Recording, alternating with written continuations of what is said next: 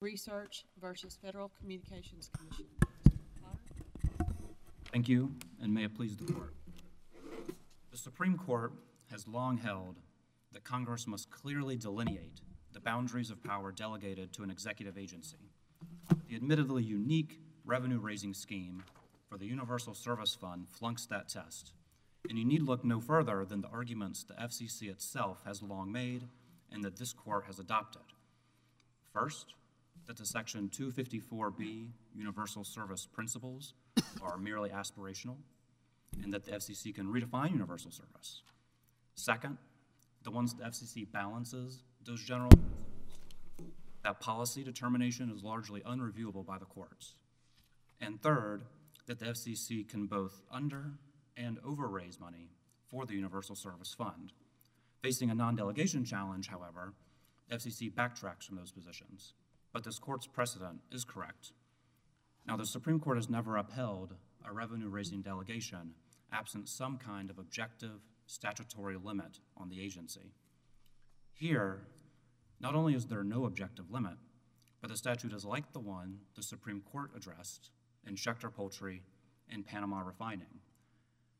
It lists lots of vague, broad, competing policies with no statutory guidance and an executive limited largely by its own self-restraint, which the Supreme Court said in Whitman is really no limit at all. In fact, the statute here is even worse than in those cases because of that dual-layer delegation, where the FCC can redefine universal service. In short, Congress delegated the power to an agency to decide how much money to raise for a nationwide social program, and the FCC has taken that power and run with it. Just last week, for example, the FCC announced a new record-high rate for the fourth quarter of this year, 34.5%. No wonder scholars have said that this scheme is unique in the statute books, and if replicated, Congress would never have to appropriate funds or pass a budget again. A single sentence would probably do. Quote, the IRS shall raise sufficient money for the entire federal government equitably and in the public interest, period. Under the FCC's view, that statute's constitutional, but we'd have an entirely self-funding and unaccountable executive. All of these are before we even get to the private non-delegation issues with this case. There's not even a pretense of independent review by the FCC of USAC's quarterly rate determination, which obligates Americans to pay nearly $10 billion a year. The entire process happens by default, and as the panel decision recognized, it plays out on the eve of a new quarter, largely leaving the FCC with no choice but to accept USAC's proposal. If that's not a private non-delegation violation, it's hard to see what would be. For these reasons, the Court should grant the petition and hold that the Universal Service Fund revenue-raising scheme is unconstitutional.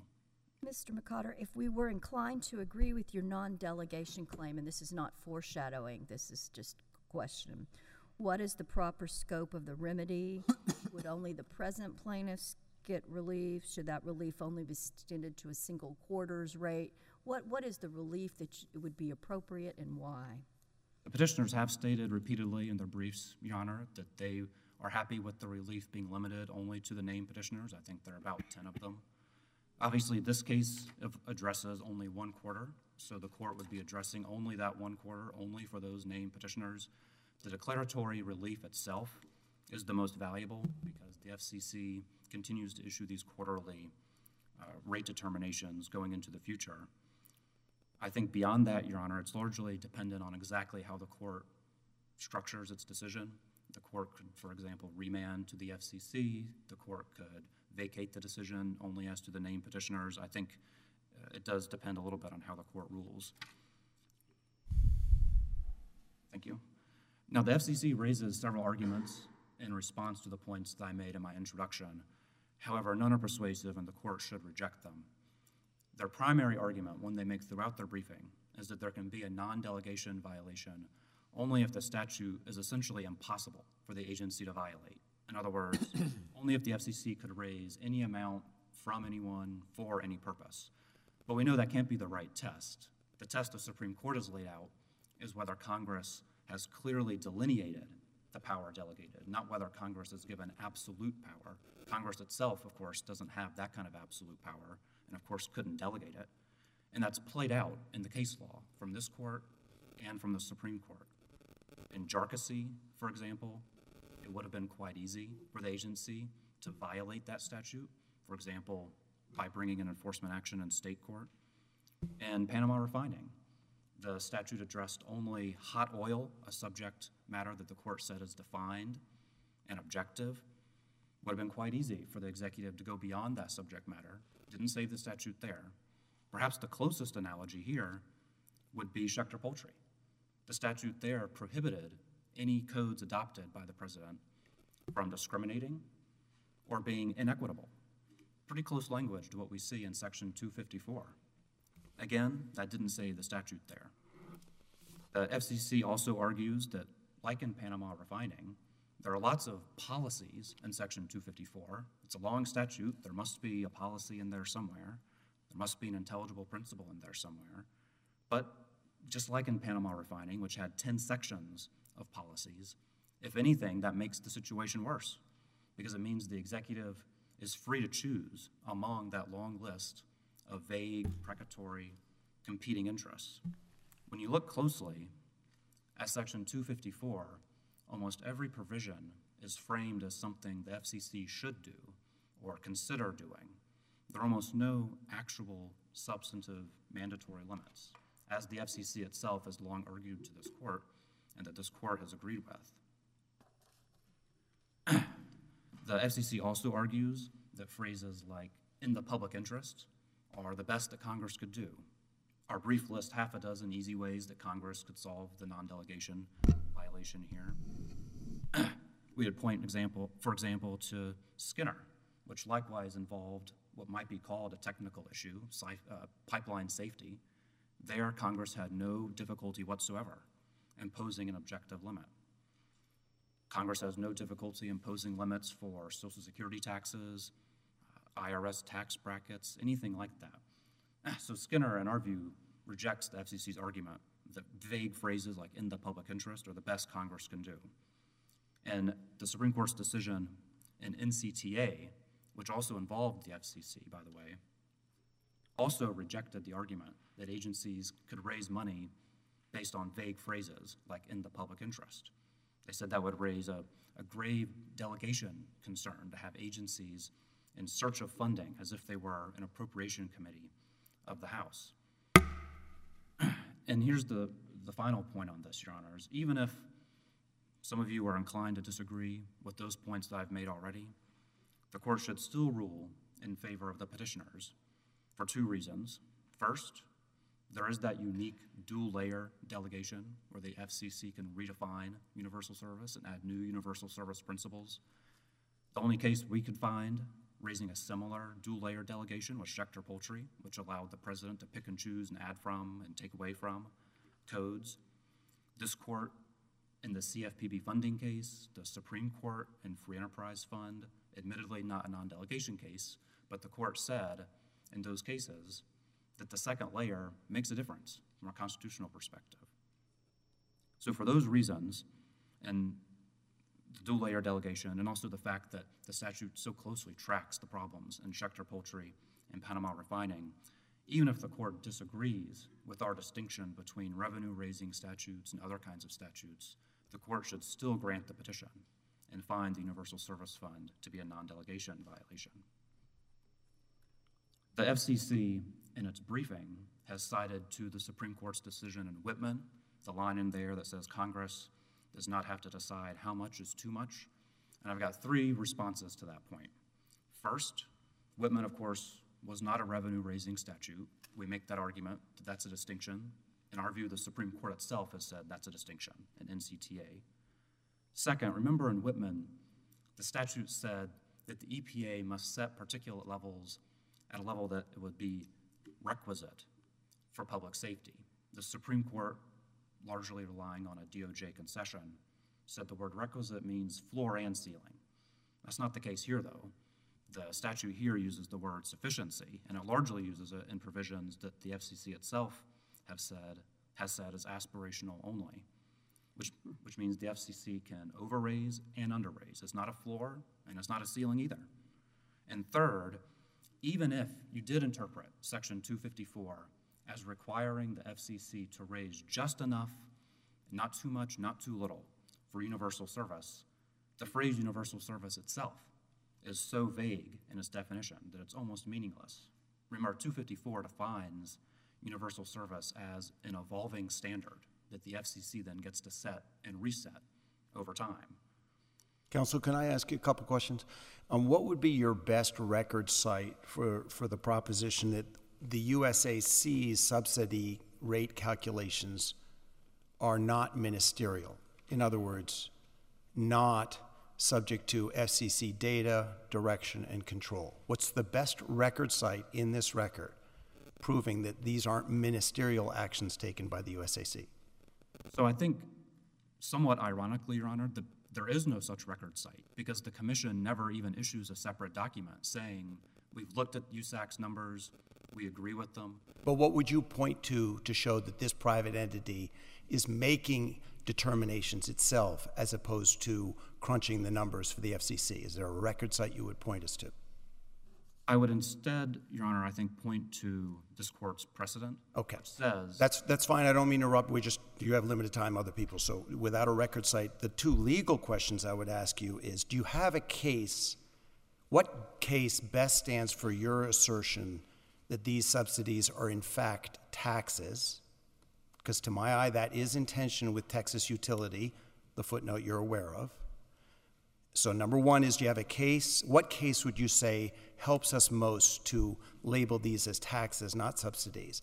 And the second level question is, even if they are taxes, are you arguing that there's a heightened non-delegation test when the delegation is of taxing power, which seems to me in tension with Skinner? Do you understand the two questions? I believe so, Your Honor.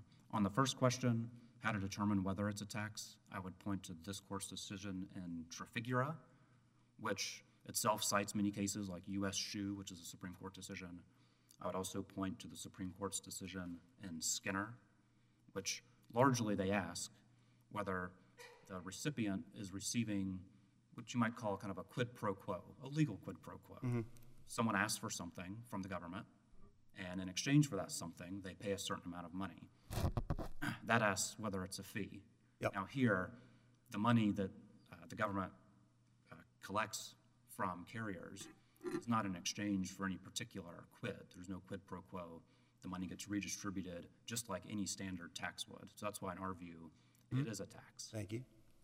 On the question of whether we're arguing that taxation is subject to a heightened scrutiny, in our view, at most, what Skinner held at 220 and what it rejected at page 220 was that taxation is not delegable at all or is subject to a much stricter test. That's the language the court used, I believe.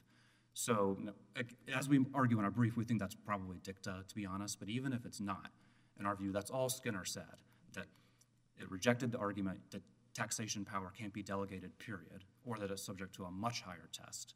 It didn't purport to overrule, and in fact, I think it may have restated the view that what suffices as an intelligible principle will vary based on the context. Whitman certainly said that in clear language. And so I think the way to harmonize those cases is to say that a taxing delegation, like a revenue-raising delegation in our view, does require some kind of objective limit to show that Congress itself set the limit rather than the agency. I wouldn't call that a much stricter test, which at most, in our view, is what Skinner rejected. And I wouldn't say that runs afoul of Skinner's argument that taxation can't be delegable at all. If I could, Your Honor. On the non-delegation issue, you seem to carefully avoid asking us to overrule Rettig. You cite Rettig several times, but all but once that you cited, you're actually citing Judge Ho's dissent. I'm just curious, obviously, if you think the dissent was correct, that means the majority was wrong. Why is it that you have not asked us to overrule Rettig? We certainly think the dissent was correct for what it's worth, Your Honor, but we don't think the court would need to overrule Rettig, at least as I read the case, the panel opinion, because in our view, Rettig is most relevant to the private non-delegation argument. And what Rettig said is that the agency still must conduct an independent review on the back end. Now, in Rettig, the court said that that requirement was satisfied and that it was a small part of the process, closely superintended by the agency. It was merely a request for input. That's all the language from Rettig, Your Honor. But here, USAC determining the quarterly tax rate is certainly not a small part of the process. It's largely the process itself. And as we've argued, it's not closely superintended by the FCC, certainly not on the back end. There's no indication whatsoever. And that's kind of my answer to Judge Higginson's first question, which is there is no record site to show that the FCC is actually reviewing this. So just to crystallize your position, so we'll understand it, was Rettig rightly or wrongly decided? And again, you're saying that we should not overrule it. That's two different questions. We would probably say it was wrongly decided, but the court, in our view, doesn't need to say that in this case. We think that even under the panel opinion in Rettig, this is certainly a private non-delegation violation, Your Honor, because the situation is just so much different. The role of the private party is so much more dramatic. It's so unchecked. It happens at the quarterly deadline where the agency can't review it even if it wanted to. And so I would obviously defer to the court in terms of what it thinks it would need to do with its own precedent, but in our view, the court wouldn't need to take this step, Your Honor. But you're not opposed to it. We would not be, no. Your answer to Judge Higginson's question about where do the private actors dictate the price, you said it would be in the record, not in the record sites, but in the case law, and you were going to give us some case law for that. Could you please elaborate on that? Yes, thank you. I appreciate that, Your Honor. What I was going to say was that this court in TOPUC number 2 at page 328 said that the decision of how much money to raise is an imprecise exercise. It said at page 322 that section 254B, the Universal Service Principles, delegate, quote, difficult policy choices. So in our view, language like that explains how there's no kind of scientifically determinable exact measurement for how much universal service funding is needed, if for no other reason than the fact that the term universal service itself is so vaguely defined and can be redefined by the FCC itself. And remember, in TOPUC number 2, at that same page, 328, this court chided and vacated an FCC decision for giving, quote, near total deference to a private proposal, end quote. And that was on the amount of how much money to raise for the Universal Service Fund. What is your best straight-on argument that the intelligible principle here is satisfactory under cases like Gundy? That it's, that you would take it on, that it's not satisfactory. All right, so under Gundy, I think it's actually to our advantage to compare this case to Gundy. What the Supreme Court did in Gundy was interpret the statute to say the Attorney General was required to apply SORNA as soon as possible. So what would that be like if we take Section 254 and apply it to kind of the SORNA context? It would mean that the Attorney General gets to decide when to apply SORNA. The Attorney General gets to make that decision based on principles that are aspirational only, like Section 254B. And then the Attorney General can even redefine what sex offender means. The FCC can redefine what universal service means. So I think it actually helps us to compare this case to the plurality in Gundy, where the court was able to interpret that statute as severely constraining the Attorney General's discretion. Essentially, they read it as imposing several mandatory obligations that the Attorney General had to carry out as soon as possible. Here, you struggle to find anything mandatory in Section 254. And even if there were, again, as we've said, the FCC can just redefine universal service. It can add new universal service principles, which was certainly not a power the Attorney General had in Gundy. So we think that the cases that we've cited, like Schechter Poultry, Panama Refining, those all are cases that are analogous to what we've got here. The cases where the Supreme Court has rejected non-delegation arguments are distinguishable. Largely, as I've said, they haven't involved revenue raising. But even if the court disagrees with that distinction. None of them involved the dual-layer delegation that the FCC has here. And so in our view, this is the way to harmonize all of these cases. Harmonize J.W. Hampton, Skinner, Gundy, Whitman, all of them, in terms of the limits on the FCC's revenue-raising power. I did want to respond briefly on the private non-delegation on one extra point that hasn't come up yet during today's argument. The FCC argues that there's a regulation, 54.719B, where the FCC can review on the back end individualized challenges to USAC determinations. Just to be clear, that's not for challenging the quarterly taxing rate itself. That's just where a particular carrier says, no, USAC, you miscalculated our income, our revenue for a particular quarter. It wasn't that amount, it was a different amount. And USAC rejects that. The company can take that up to the FCC. That's not a meaningful substitute for reviewing the actual quarterly taxing rate that USAC sets each quarter.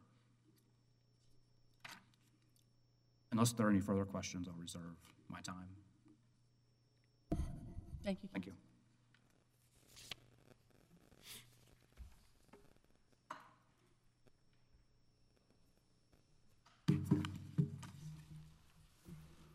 May it please the Court, Jacob Lewis for the Federal Communications Commission in the United States. Petitioners, non-delegation claims fail because Section 254 provides the FCC with ample guidance as to how to implement the Universal Service Program and how to collect the funds to support that program. Their private non-delegation, their private delegation claim fails because USAC, the administrator of the Universal Service Fund, does not exercise regulatory power, it does not make policy, and in any event, the FCC oversees USAC at every turn. Non-delegation claims, as this Court and the Supreme Court have recognized, start and often end with an examination of the statute. And I'd like to go through Section 254, at least the highlights, not for delegation purposes, if I might. 254B instructs the FCC to base policies for the preservation and advancement of universal service on a number of principles. But the first thing to note about that provision is that it instructs the FCC that the task before it is preserving and advancing universal service. That's a well-settled concept. It was in place. It's a bulwark of communications law that was almost at the inception of the Commission itself, because Section 1 of the Communications Act talks about the FCC's obligation to provide telecommunications to all parts of the country, and that's what universal service is intended to do. Mr. Lewis, if I may interrupt you, you identify the concept of universal service as I would say, the target of the statute. Congress has said that's the target we're aiming for, universal service. Yeah. So I guess I have a couple of related questions. Who defines universal service? And can that definition change? And if it can change, who gets to change it? So the statute answers the question. 254C instructs the FCC that universal service is an evolving level of telecommunications, and that's because it also, and later in the same section, the Commission is to take it into account advances in telecommunications and information technologies. But then it goes on to instruct the Commission that in establishing the definition of services that are supported by Universal Service Program, it sets forth, again, a number of principles, a number of factors that the Commission is to take into account. The Commission is to consider the extent to which such telecommunication services, A, are essential to public health, education, or public safety. B, have, through the operation of market choices by consumers, been subscribed to by a substantial majority of residential customers. So do I understand the answer? The Commission is supposed to look at these factors, right, including the market. And so, in answer to Your Honor's question, the Commission looks to its authority under 254C. So if I understand that, I mean, that's helpful, and I've read the statute too. It's, the Congress has said that the commission gets to define what universal service is. Well, that's a... And it's and it is by definition an evolving concept.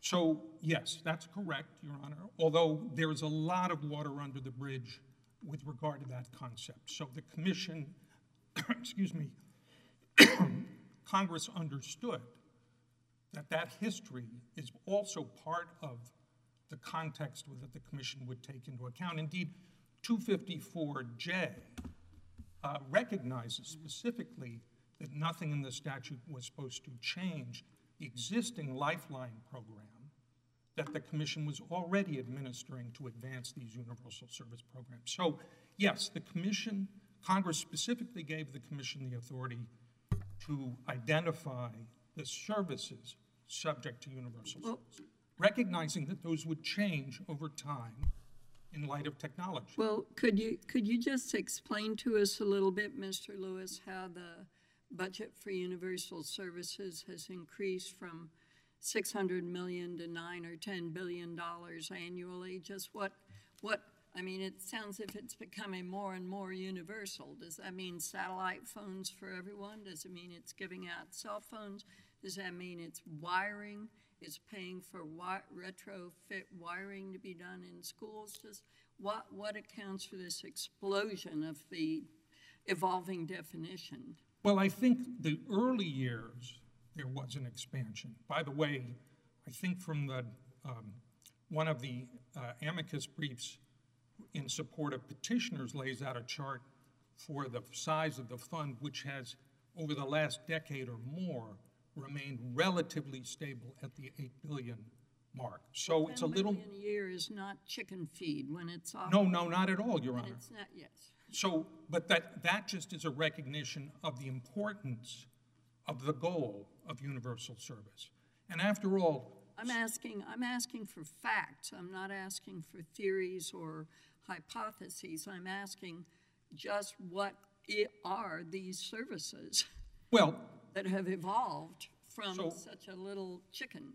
Originally, before the 96 Act, we were talking about, or in the olden days, let's put it that way, telephone service. Right. But there are many different ways that people communicate these days. And so wireless telephony, wireless voice telephony became more and more important during this period of time and is one of the services that is supported.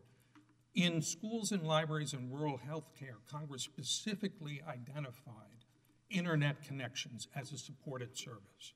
And that was actually an issue in the Topic 1 case. So over the years, there's been a recognition, both by Congress and the Commission, that in order to give telecommunication service... I understand that, but how much has the FCC expanded the services? When you say wireless, does that mean, you know, to be universal, you may as well give everybody a cell phone? Is the FCC's subsidy supporting cell phones in certain areas? Yes, I think in certain areas, there are 4 programs. One is, among them is the high-cost program, that is, provides telecommunication service in areas where it's very costly to build out, so this subsidy is necessary to reach those. Does it do satellite communication services? I don't think under the Universal Service Program that satellite services are supported. There are other programs that subsidize broadband, and the Commission... all I want to know about is the Universal Service Fund. But, Your Honor, if I might, the issue in this case is whether Congress has given the Commission sufficient guidance in the statute. It's not whether the Commission has properly adhered to that guidance, I guess I would say. Let me ask you, that's part of what the scope of the delegation entails. Can we really define what the scope is? For instance, we have vigorous discussions now about generative artificial intelligence as the wave of the future. I assume it's fairly expensive, as the internet must have been at one time. So can you foresee generative AI being made available in schools and the public health area and so on. I'm not sure I could tell you about what is going to happen with AI in any respect, Your Honor, but I will say that the commission, if it were to support another service, would have to jump through all the hoops that are set forth in 254. I understand that, but then you have your group, your USAC group, which is, it looked like to me the USAC group is some of the communications companies, but it's also a lot of the people who stand to benefit from the subsidy. So there's no incentive to save money or redirect the money unless in a more efficient way, which is why you have this astonishing 34.5% surtax, right? Well, the contribution, two things, Your Honor. First of all, USAC's task is very targeted. USAC is bounded by all of the Part 54 regulations. Then why do you need representatives of the beneficiaries on USAC? Well, that was a choice that they are obviously familiar. That was FCC's choice, Yes. correct?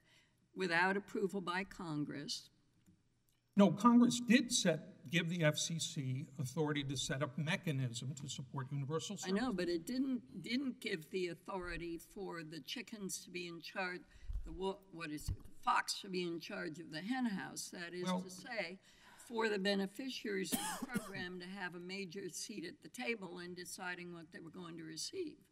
Well, Your Honor, the commission oversees USAC. So if USAC were a fox and the Universal Service Fund was a hen house, I guess the commission is the farmer that makes sure the fox doesn't... Well, if universal service means that the farmer is supposed to be able to call the fire department or the 911, wherever that may be, if he needs it, then there is some level of service that the ordinary residential consumer should not be required to subsidize, right? Which means USAC has the beneficiaries, it doesn't have the paying public. I'm not sure that's correct, Your Honor, but the fact is, for purposes of the private delegation claim, the question is whether the FCC is overseeing USAC.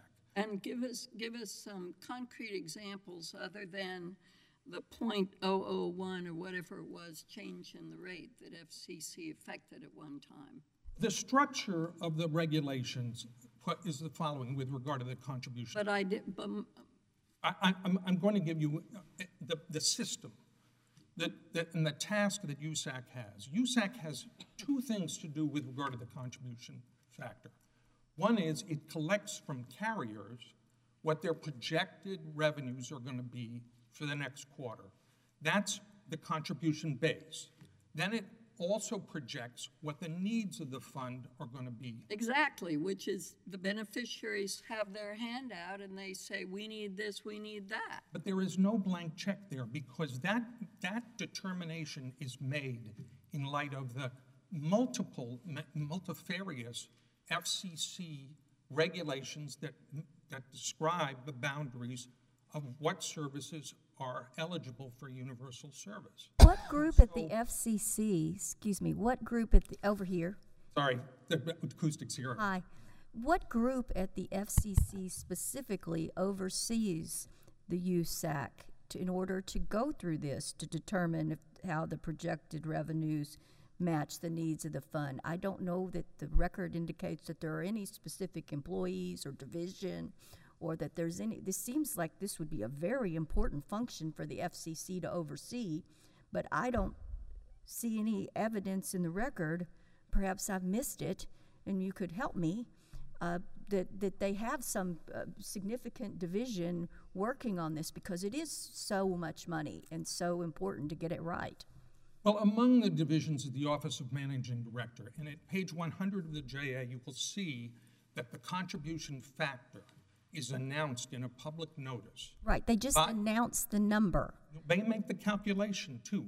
Right, but that's a numerical calculation. That's not a policy decision to figure out if the USAC got it right and if that's consistent with the FCC's goals under Congress's delegation. Well, Your Honor, that function So two things. One is USAC is required to submit its projections of demand for the Universal Service Fund 60 days in advance of the next quarter. Now, there's only 90 days in a quarter. Submitting it 60 days in advance is taking, USAC basically has to get that number in 30 days. And then the managing director and other FCC staff have that 60 days to look at those projections to make sure they're in line. And the regulations state. So the managing director, how many people does the managing director have on this? I don't know, Your Honor. There are hundreds of people. To be a little more pointed, the fund that FCC routinely approves is how many times? 20 times larger than the entire regulatory budget. So it sounds the two numbers are relevant or have the same relevance.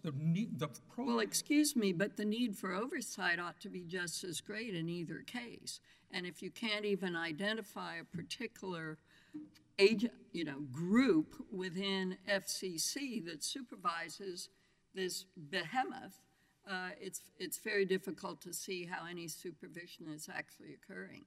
Well, Your Honor, I did identify the managing director's office. There was also the Wireline Competition Bureau. There are any number of staff that are dedicated to this precise process. We have, and if I just might explain the process, the 60 days in advance, the projections for the demand for the fund. 30 days in advance is that number on the contribution base. So there is ample time for the commission to look at those numbers and make sure they're in line with the eligibility requirements that the rules set forth. And by the way, if for some reason USAC collects too much money, the FCC's rules make clear that that rolls over to reduce the contribution factor in the next quarter, which is exactly what happened in the last couple of quarters. Yeah, Counsel, can we go back? One at a time, Your Honor. Sorry. I could drill down a little bit further on that point. We've been talking about setting the fees and how much money will be needed prospectively in the 60 days. My question is more on the back end. What sort of supervisory authority and how much detail does the FCC get into with regard to monies that have been spent, the USCA has spent, to make sure that those funds have been properly consumed at whatever level that they've been allotted?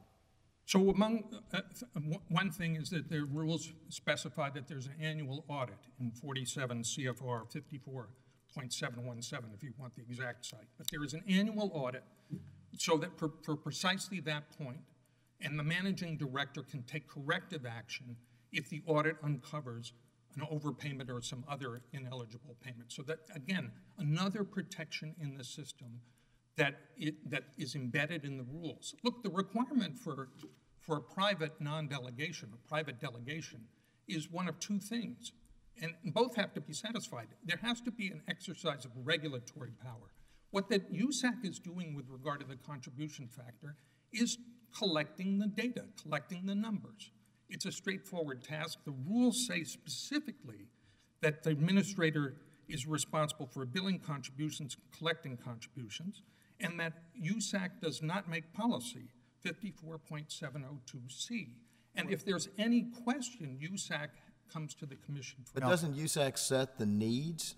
Sorry, excuse me? Doesn't USAC set the needs? It projects the needs in light of the regulations. So USAC can't just pick a number out of thin air without regard to all of the regulations that specify how these services are to be supported and what services. When does universal service, what happens, when is it achieved? Well, one thing. I suppose it's achieved with regard to a particular service when everybody around the country. When does that happen? Well, I don't know when that happens. I mean, we've been working on this for quite some time. Yes. I just wonder, is there any end date in sight? Does USAC ever project that this will end, or will it just grow ad infinitum? Well, I don't think Congress understood this to be a program that had an end as specific. But the goal is universal service. Sorry, what's that? The goal is universal yes, service. That's correct, Your Honor. What happens when everybody has universal service? Well, then I suppose in that halcyon day, then the program, there would be no need for that. So it's an unachievable goal. It will just go on forever, and there's no real impulse to actually achieve it. Well, I think that's unfair, Your Honor. Tell me how. I'd point to the, for example, the high-cost program, which includes trying to get telecommunications on, for example, very remote areas, areas like Alaska, and also tribal lands, where that really has proved to be an extremely, even if it's the last 3% of the population of the United States, a very difficult task, and a task that the Commission has been at and Congress has been at for many years. I get that. I've been to the Bering Sea, and I've actually been to some of those villages. I get how remote that is, but it reminds me of what my grandmother used to say: we can put a man on the moon. Why can't we achieve this at some point, date certain? I guess what I'm just wondering is this is spun into eternity, and it will always be growing and going, or is anybody actually trying to achieve universal service? Well, I think this whole case is about the Commission's effort to achieve that. But if I could bring the Court back to the issue in the case, which is whether Congress has provided enough guidance to the Commission in administering the program. And I think that if you look through 254, you see not only one intelligible principle. The D.C. Circuit said the preservation and advancement of universal service was itself a sufficient intelligible principle. But you also see Congress's instruction that the Commission, with regard to contributions, that they be equitable and non-discriminatory, the Commission shall, Congress instructs. Counsel, that principle. could I ask two questions? One, I think, is a fact question. Opposing counsels described this private sector arrangement as unique. Can you, obviously agencies contract with private entities all the time. Is there one that comes to mind as comparable? That's my fact question. Some other agent private contracting arrangement that you think is similar? That's question number one. Now, question number two is, you didn't cite the removal clause case from 3 years ago, seal of law. You may be prepared to discuss it.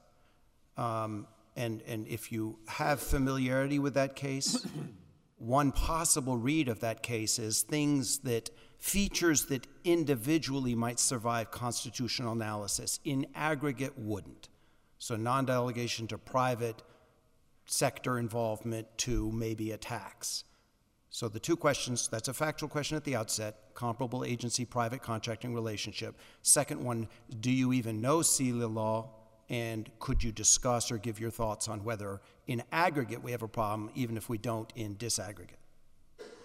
Well, let me start with the first. No particular arrangement comes to mind, although there are plenty of arrangements in the federal government where the government delegates ministerial or straightforward tasks to agents and oversees those tasks. So look, as far back as Sunshine anthracite coal in the 1930s. I don't mean to be rude, but I was as abrupt with opposing counsel. If no particular analysis comes to mind, one does not come. Okay, so then the second question, Second question about the aggregate. I know seal of law. I don't know that it directly applies here, but to your point about little infirmities in the aggregate. First of all, I would say there are not infirmities to be totaled up here. I think that there is the 254 in Congress's instruction amply satisfy the intelligible principle standard for delegation purposes. I think that petitioner's argument that somehow there is a higher standard with regard to revenue raising is directly foreclosed by Skinner, as Your Honor's previous question to opposing counsel said.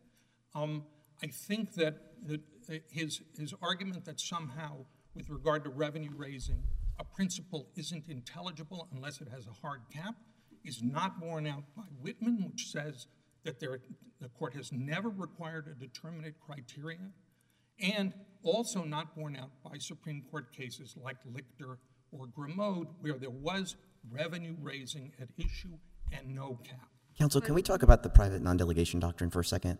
So I assume you would agree, yes or no, that Congress has to say something to authorize an agency to delegate power of whatever kind to a private company.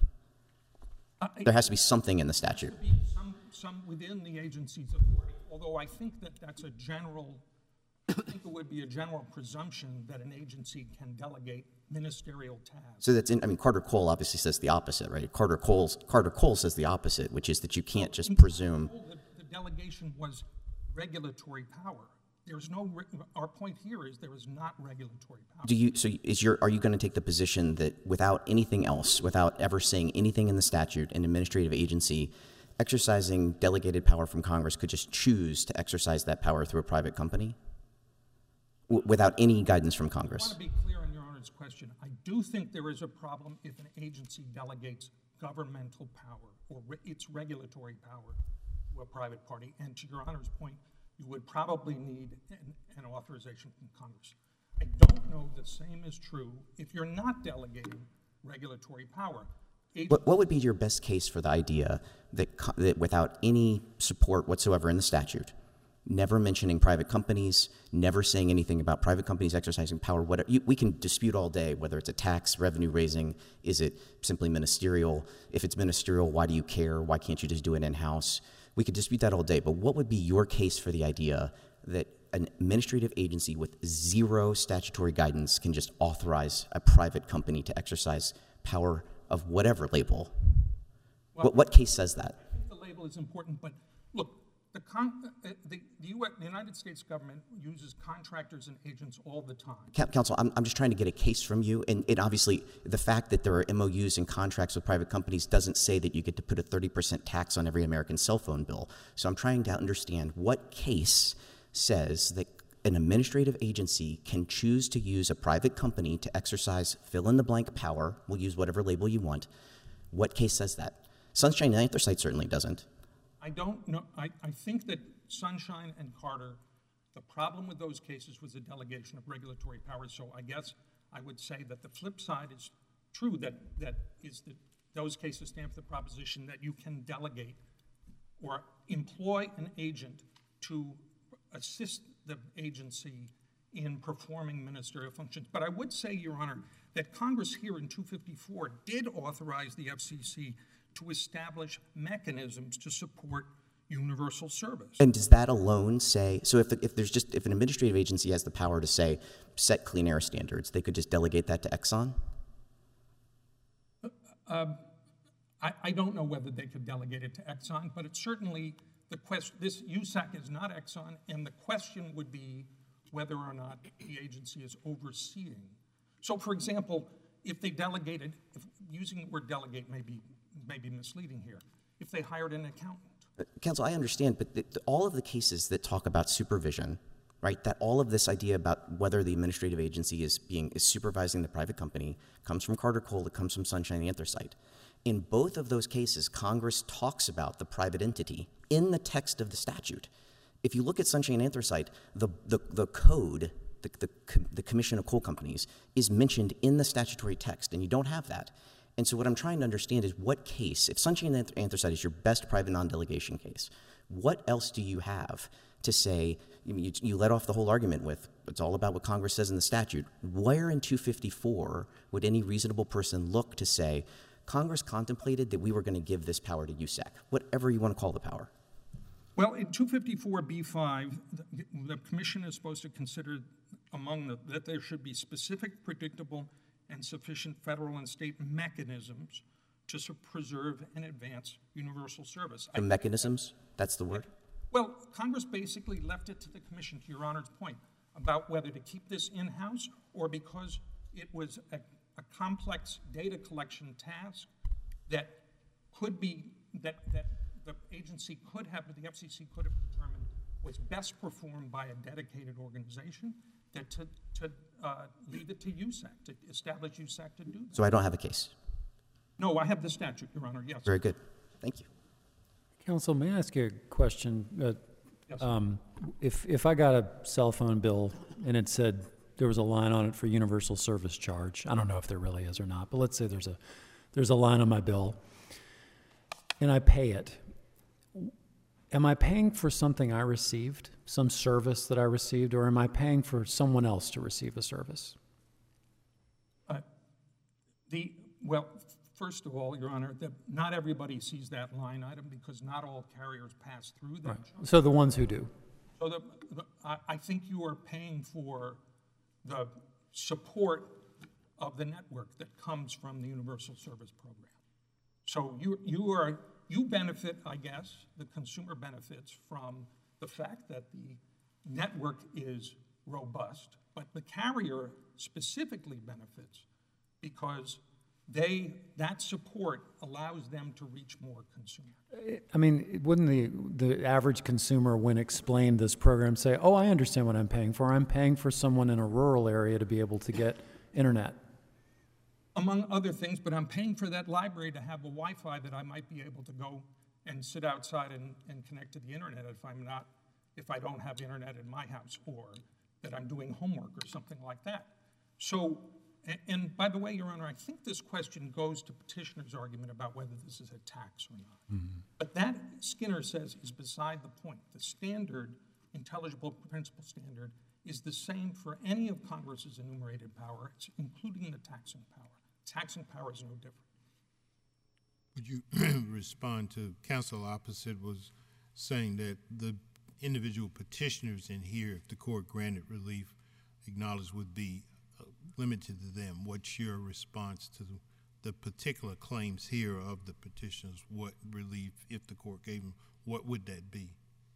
Well, I think the fact that the idea that it could be limited to the individual petitioners, even if the court's remedy was limited to the individual petitioners, that it wouldn't have an enormous ripple effect throughout the program. First, as a practical matter, it would be difficult to figure out how you would back out the first quarter 2022 contribution factor for these petitioners as opposed to anybody else. And obviously, if the court were to rule that either on the non-delegation or the private delegation grounds, there would be an enormously disruptive and impact on the operation of the program, which, even if it could be solved, and a constitutional ruling, I think, could not be solved, at least easily, it would take an enormous amount of time. And in the interim, all of the parties and the interveners in support of the commission have laid this out.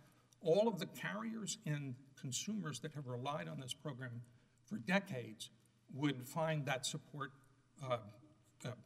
withdrawn or disappearing, and the reliance on it, their reliance interests would be totally overturned. I see my time is up, Your Honor. If the court has no further questions, we'd ask that the commission's petitioner's petition be dismissed and rejected. Thank you.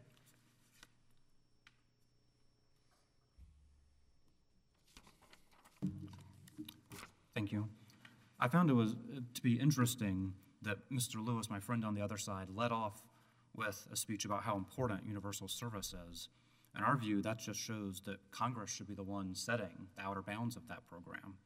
Judge Jones, you asked what explains the explosion in the amount raised and the taxing rate each quarter, and in our view, the answer is self-evident. It's the lack of a clearly delineated statutory boundary on the FCC. You asked about all kinds of other services like satellites and AI technology. And again, I thought my friend on the other side's answer was interesting. It wasn't that the FCC couldn't expand universal service, but just that they haven't. And again, the amounts at issue here are irrelevant in our view. The Universal Service Fund now collects almost 25 times the FCC's own annual budget. If this were replicated, Congress would never have to appropriate funds again. What about his final point, the reliance interest, which I read mostly in the government's brief to relate to the threshold suggestion that the suit is untimely, that the structure that you're saying is unconstitutional was put in place in 1996. Well, so they've abandoned the timeliness argument. But could you just elaborate why it's so conclusive that your suit is timely?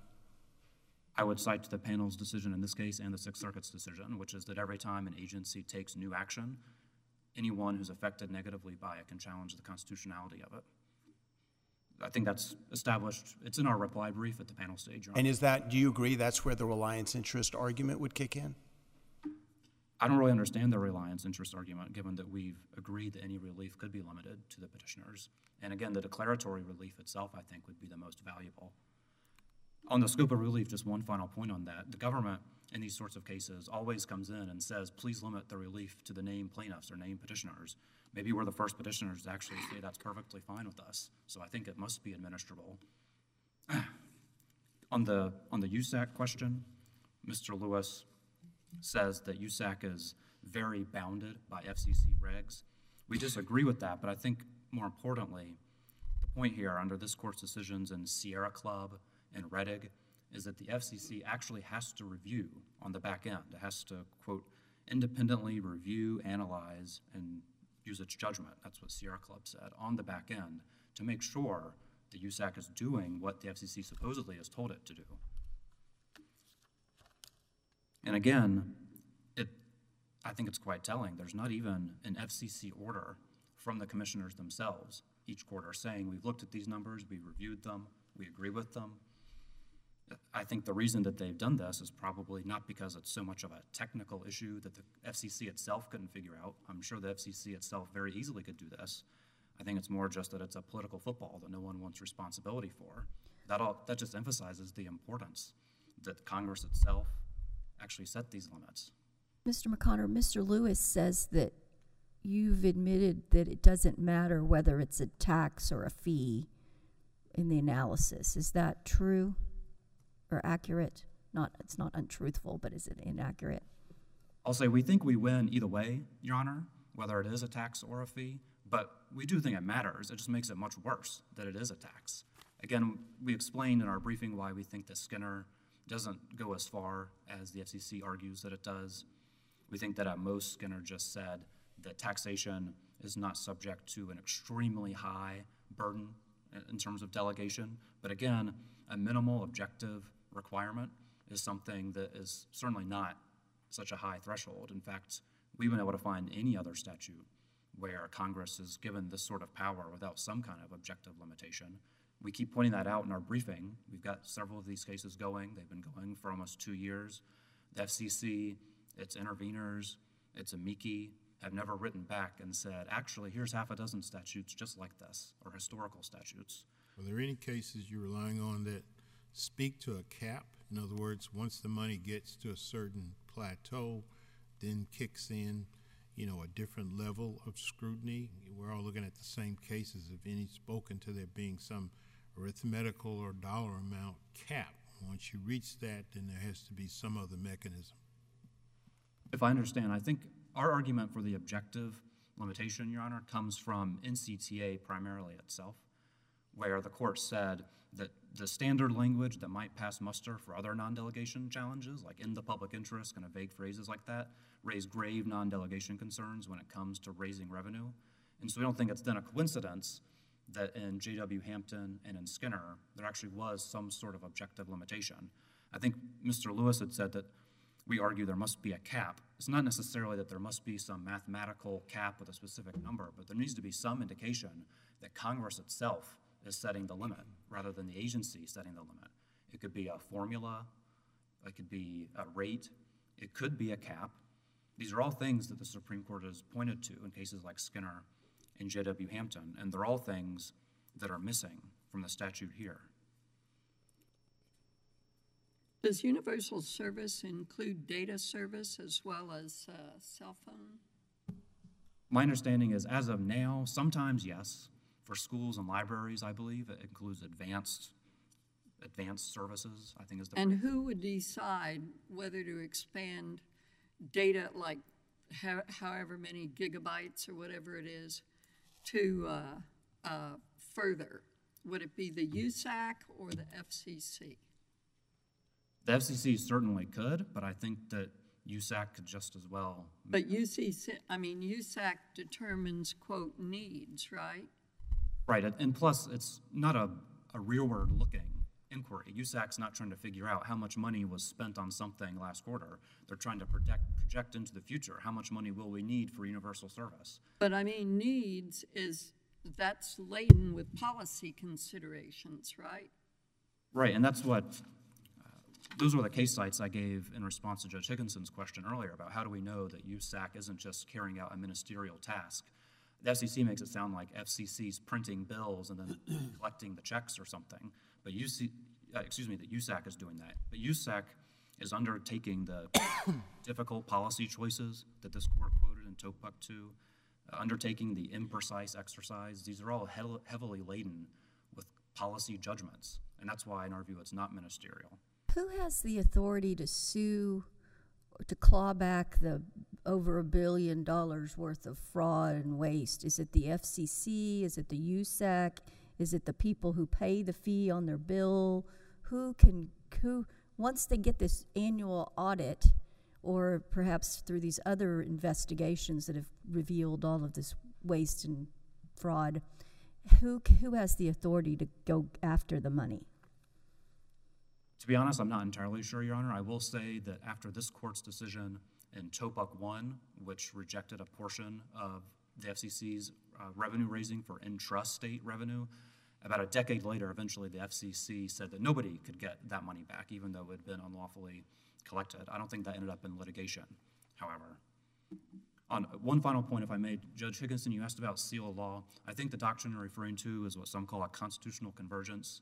Our view is that certainly the combination of factors here render this unconstitutional, but even the individual pieces render it unconstitutional for the reasons we've laid out in our briefing.